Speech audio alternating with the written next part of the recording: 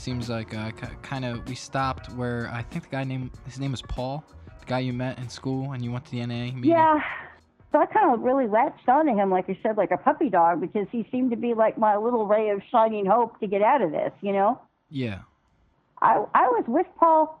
I was with Paul pretty much 24/7 in the beginning, that first year. Let's put it this way. Paul, the reason why Paul got my attention is Paul claimed that he had been a hitman for the government. He said during the Vietnam War, they needed people to do reconnaissance, essentially. And this is the way he would explain it to me, is that when they would, say a plane would go down, and then they would grab the plane and the parts, they would have access to technology that we didn't want them to have. So what Paul said his mission was in Vietnam when he was in the service was he had to go into the villages to get that stuff back. He said they would send him out to get stuff back. And he talked about, well, obviously to get some of that stuff back, he would have to kill people. And he said that he found that he was addicted to the killing, the excitement, the rush of the job, so to speak. You know, because he would talk about, you know, casing the place and waiting until they slept and, you know, creeping in and, you know, and he'd talk about the feeling when he slit their throats and just, you know, he'd get very graphic. And I'm like, well, okay, I believe you, you know. All I know is he said that when he came back to the States, they sent him on a few assignments, but he kept using. And he said he realized that, like I said, that he wasn't going to get clean unless he stopped doing what he was doing. So I don't know. I remember he seemed like he drove me forever. I think it's down the 5. Took me through some mountains. I don't even know. I don't even know where he took me. But took me into this meeting. And he said, this is an underground meeting. That's interesting. So you go to this underground meeting in the hills, and do you recognize anybody there? Is it like a small room? Is it? Yeah. I remember one guy. I remember seeing him on a boat. I remember another guy from a truck. I remember another guy from a party. I mean, yeah, there were guys that I remember, and I'm like, oh, wow, we're all here, you know, trying to get clean and move on. But at the same time, every one of us knew that somebody wanted us dead. There were a lot of people involved in Iran-Contra. There were pilots, there were boat operators, there were smugglers, there were dealers. I mean, there were a lot of people that were collateral damage. That if you wanted to get clean, you had the problem of they wanted to stick you in a ditch somewhere so that you didn't live to talk about it, right? So how do you move on with that when you're in that situation when most people don't even believe you or think, you know, it sounds fantastic, right? Gotcha. So we found a group of each other that we all got each other, you know? Here think about it. I'm trying to get clean. I'm trying to build a new life. But I'm hearing on the news that they're talking about rounding up IV drug users, gays, and prostitutes and taking us off to quarantine on some island somewhere. They were trying to pass a law, to quarantine the 3 target main groups for AIDS. Because you have to realize when AIDS started coming out, we didn't know anything about, you know, they just didn't know. They just knew that people like melted and died, okay? So there was all this fear, really palpable fear of this virus, right? And they felt like it was coming from prostitutes, gays, and IV drug users. So all of a sudden this law comes about where they had people going on television from the religious right, okay, talking about how they wanted to quarantine these target groups on an island. I mean, come on, they're going to take us to quarantine? Where? Come on, you know? What is this? And where's this list going to come from of people that are going on this quarantine? So I'm scared. I'm scared that somebody's going to come on a van and take me off somewhere to God knows where, and I'm never going to be heard from again. Okay, so I'm asking questions. I'm saying, who's putting this list together? How do I defeat this law? You know, I mean, I'm asking for self-preservation. I want to make sure because if this law passes, you know, they're going to come get me and drag me off, right? I'm a known prostitute. I was just all over the 11 o'clock news as one. Of course they're going to come after me, you know? So self-preservation, I got involved with trying to fight this act. And this is where France Union first came into my life. Now, I'd always admired her. I don't know if you've seen the Joy Luck Club. She was an actress in the Joy Luck Club. She also was on Star Trek. She played the dilithium crystal princess. I would like to see that. You know, she was in South Pacific. If you watch her in I Spy, she would do these things. I used to love to watch her and Diana Riggs in the Avengers, because to me, I loved seeing women who could kick ass but look feminine. I mean, to me, I didn't want to see a woman look like a man and kick ass on television, right? I mean, I wanted to see women kick ass. So she's an actress that's, you know, been in the movies for a long time. Somebody had said to me, well, you know, France is a therapist at the jail, and she specializes in prostitutes. And I'm like, what? You know, like, wait a minute, this is an actress. What are you talking about? Of course, I'm dying to meet her, right? You know, I'd love to meet her. So that's actually how her and I first met, is somebody had introduced me to her. And I said, are you really a therapist? And she showed me her degrees and stuff. She used to go in and she would donate therapy to these prostitutes in Civil Brand. And then when I heard that she was on board with fighting this law, you damn right I'm going to latch onto her and get on television, you know? So her and I used to do a lot of news back then to try to fight that law. And it must have worked because the law didn't pass. When you say news, what kind of news are we talking? Local news. Whatever. We went on all the local news channels talking about how this was a bad law, you know, trying to get people to make sure they didn't support it. Because of her notoriety, we were able to get on the news. To begin with, we were able to get on the news to combat this law. Through France, because she's a therapist, right? So she's in like these therapy circles.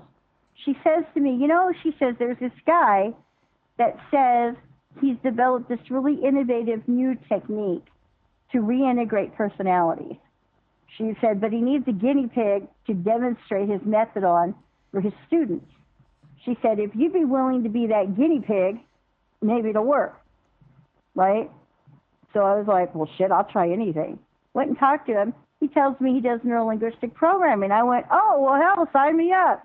You know, and, you know, there's actually a lot of material in neurolinguistic programming about split personalities and reintegration and yada, yada. So I was like, that's it? You just want me to be a guinea pig? He goes, yep. And so I agreed to do it, you know, and I got to sit up in front of his class, and he reintegrated my personality. And I have been the same person ever since. What exactly did he do, if you remember? Well, as the process, what he had me do was he had me visualize. I don't know how to explain it. I don't remember the terms. I've forgotten all the terms. But there's a term where you visualize the personality or the problem, and you put it in your hand.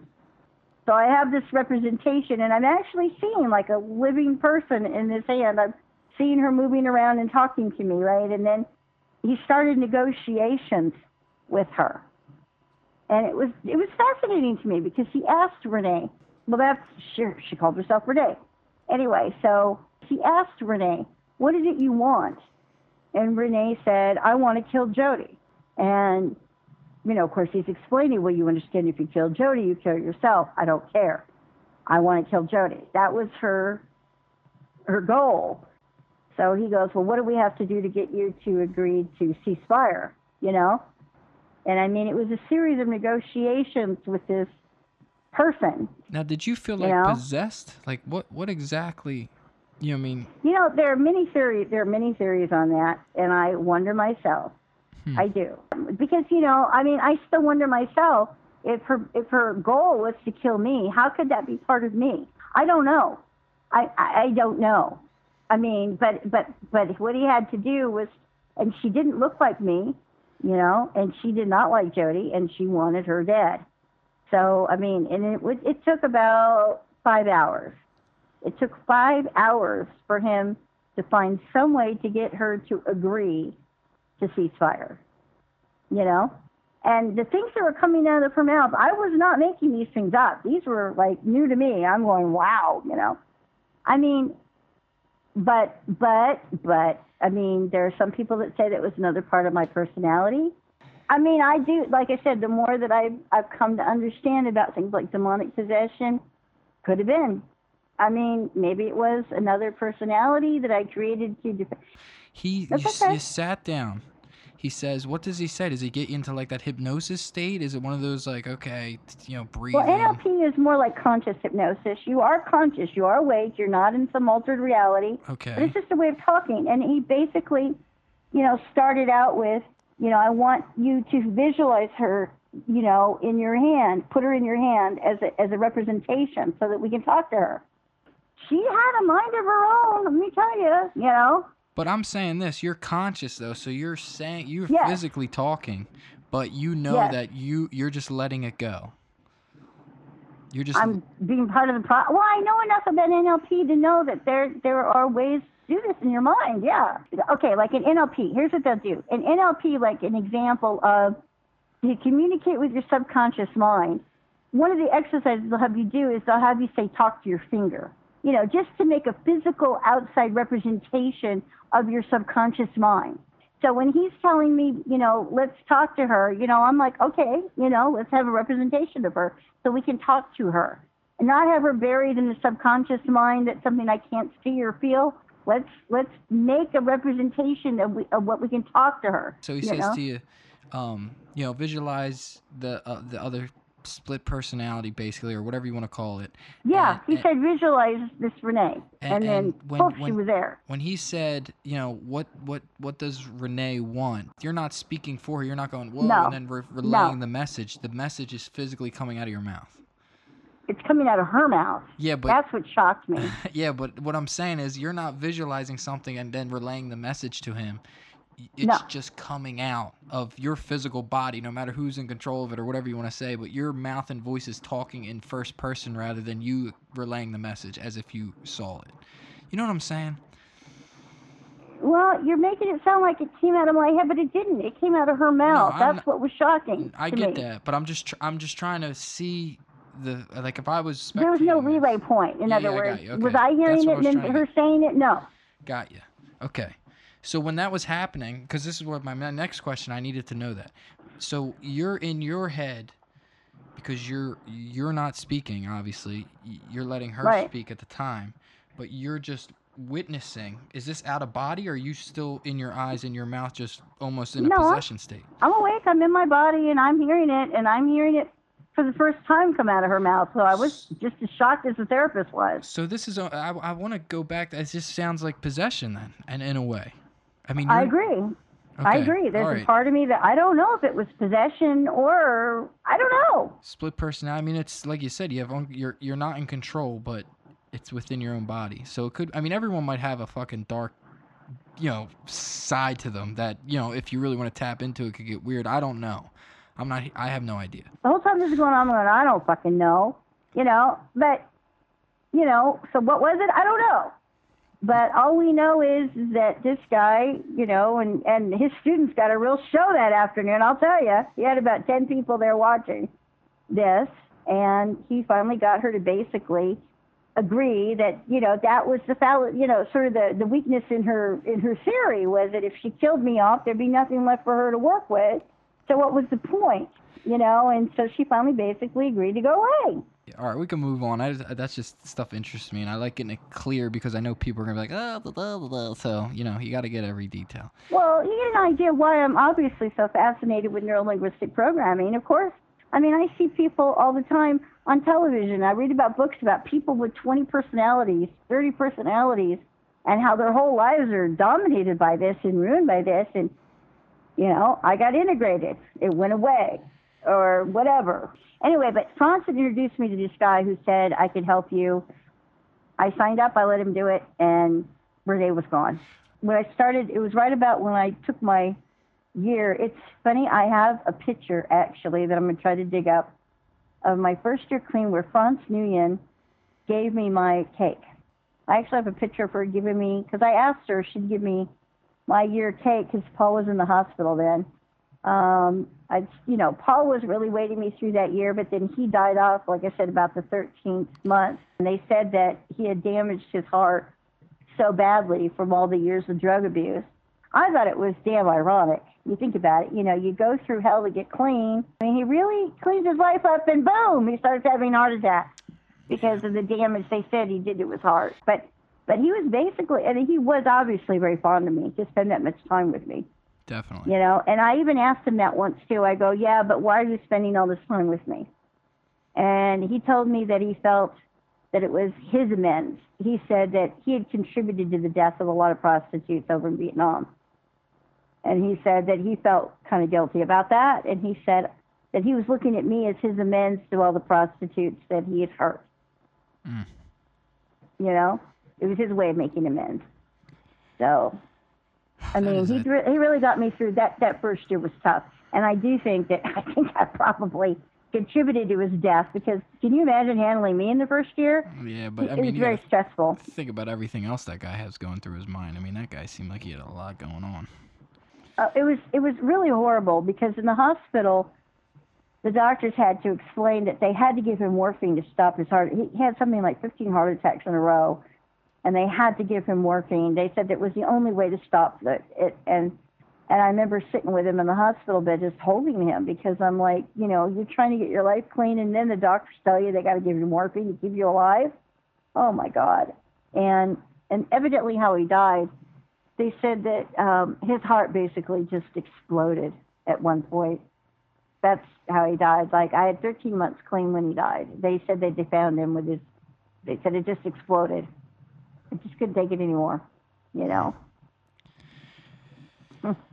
Okay, so I got a note here, since we're in this spiritual thing. I don't want to jump out of our... it's a good segue, as they call it. It says you saw God in 86? Or, I mean, these are After your notes. after that, not like right away, no, but that was after that. Okay, I got to give you some lead up to this. What I kept hearing in the rooms of NA was that until I had a spiritual awakening, I was not going to stay clean. I mean, I don't know. It just hit me one night. It literally just, I get into the bathtub one night and just boom, you know, it was just like, it just hit me, you know, the white light, the voice of God, you know, and I'm hearing start this program. Because, I mean, I had no interest in starting my own 12-step program. I'm not that kind of, not my idea of fun. Hold on. You know? Let me get that story, because I feel like it's pivotal here. One night you come home. Now, you're clean right now. You said you're 2 years clean or something like that? I was 2 years clean. I was working as a paralegal. So then you come home. It's a long day. You're taking a bath. Are you in the bath? Yeah, I was in the bathtub when it hit. And you just like, you're just zoning out, and it's just like something, you know, I mean, just give me detail on it. Well, what hit me was like, it was like this, it just, everything turned white. I mean, I'm in the bathtub. You'd think I'd see the bathtub, but no, what I'm seeing is nothing but white. It was just nothing but white. You know, so I knew something was happening. And then I heard a voice say to me about starting, you know, my own program, starting a 12-step program for prostitutes. So I'm like, it didn't last long. It was just like, you know, something to the effect of start a 12-step program for prostitutes. Were you scared? I'm like, yeah, shit, yeah. I didn't know if am I having some kind of weird trauma, you know? And I called Frances and saying, am I hallucinating? I mean, am I tripping? I mean, and what the general consensus was that if I was hallucinating or having a flashback or, you know, some kind of natural phenomenon, then I would just go on business as usual. She said, look, if God really told you to do this, then it will happen. It will produce fruit. Things will start coming together. I mean, if God's really sent you on a mission, then something will happen. She said, if you're delusional and you're just tripping and, you know, hallucinating, then you're just going to spin your wheels and not go anywhere. So how long? So basically she said, go out there and see what happens, you know? And this is Prostitutes Anonymous? Yep. We started out as, and the logic was, I was getting really angry, and I mean really fucking pissed off and angry, that I had to go to jail. I had to go through all this shit, but I'm seeing addicts go through drug court. That's what pissed me off, is that why do addicts get drug court, but prostitutes got to go through jail? Well, the answer I got back, of course, was, well, there's an NA program. Prostitutes don't have a program. If prostitutes had a program, we'd send them there. So I was like, really? If we had a program, you'd send them there, right?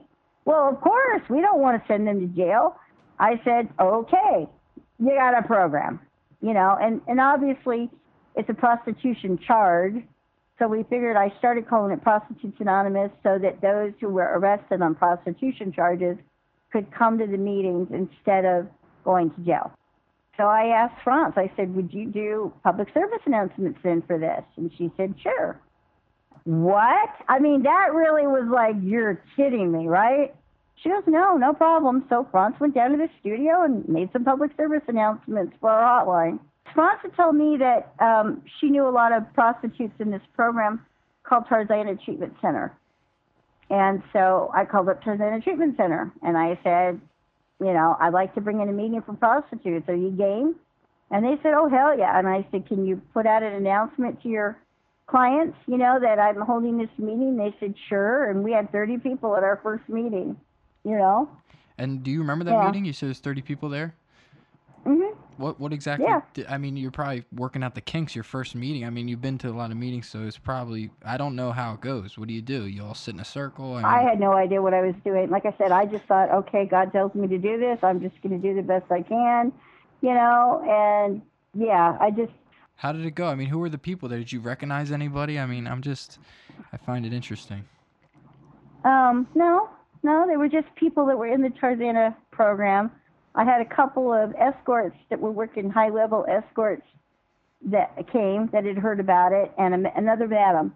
And it was so bizarre, if you can imagine, because one of the women drove a Ferrari up to the meeting, and then Sherry coming in, who's making like $1 million a year. And here these street prostitutes are, which, of course, it was a war. I mean, they just split off it was cats and dogs. The streetwalkers feel like the escorts had an attitude, like I'm better than you attitude. They felt like they were hoity-toity kind of a thing. Gotcha. And the escorts felt like that they were better than the streetwalkers. They felt like the streetwalkers were scum, trash, ignorant assholes, I mean, they're just difference of opinion, I guess. All right, yeah, we can go on. So I had to figure out some way to get them to get along, and I couldn't. So I just figured, you know what? I'll just have separate meetings. There you go. So actually, we divided pretty quick. I had one meeting where we had the street level prostitutes on there, and then I had the other meeting with the escorts. So we separated them. Well, and then the work with the prostitutes has started becoming more time consuming because again of AIDS. You got to realize that by 86, AIDS was raging. I mean, it was like people were dropping around me like flies. I was going to a funeral every weekend that somebody was dying. It was bad.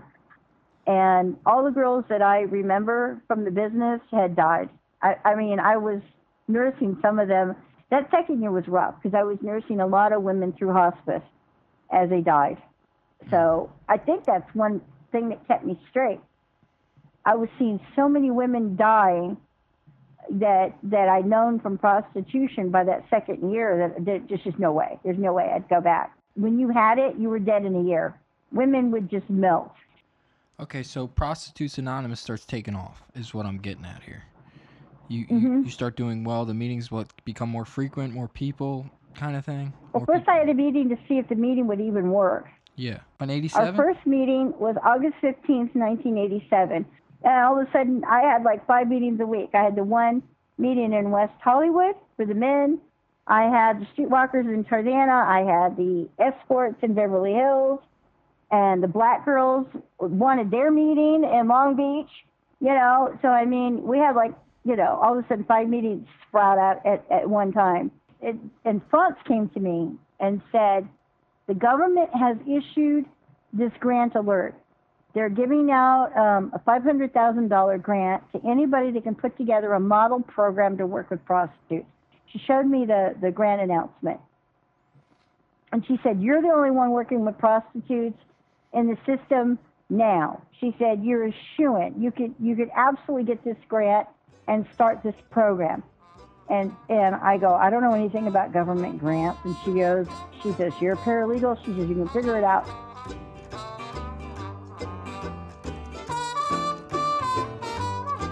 Here comes the judge severe. I roll, Jordan, roll. The seventh trumpet speaks him near. Roll, Jordan, roll.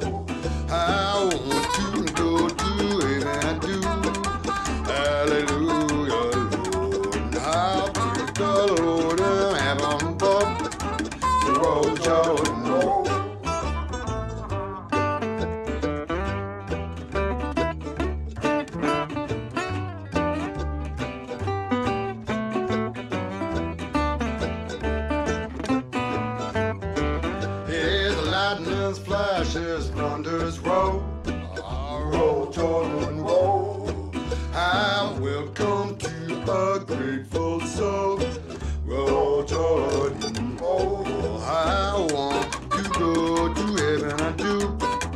Hallelujah, Lord. I'll praise the Lord in heaven above. Roll Jordan, roll.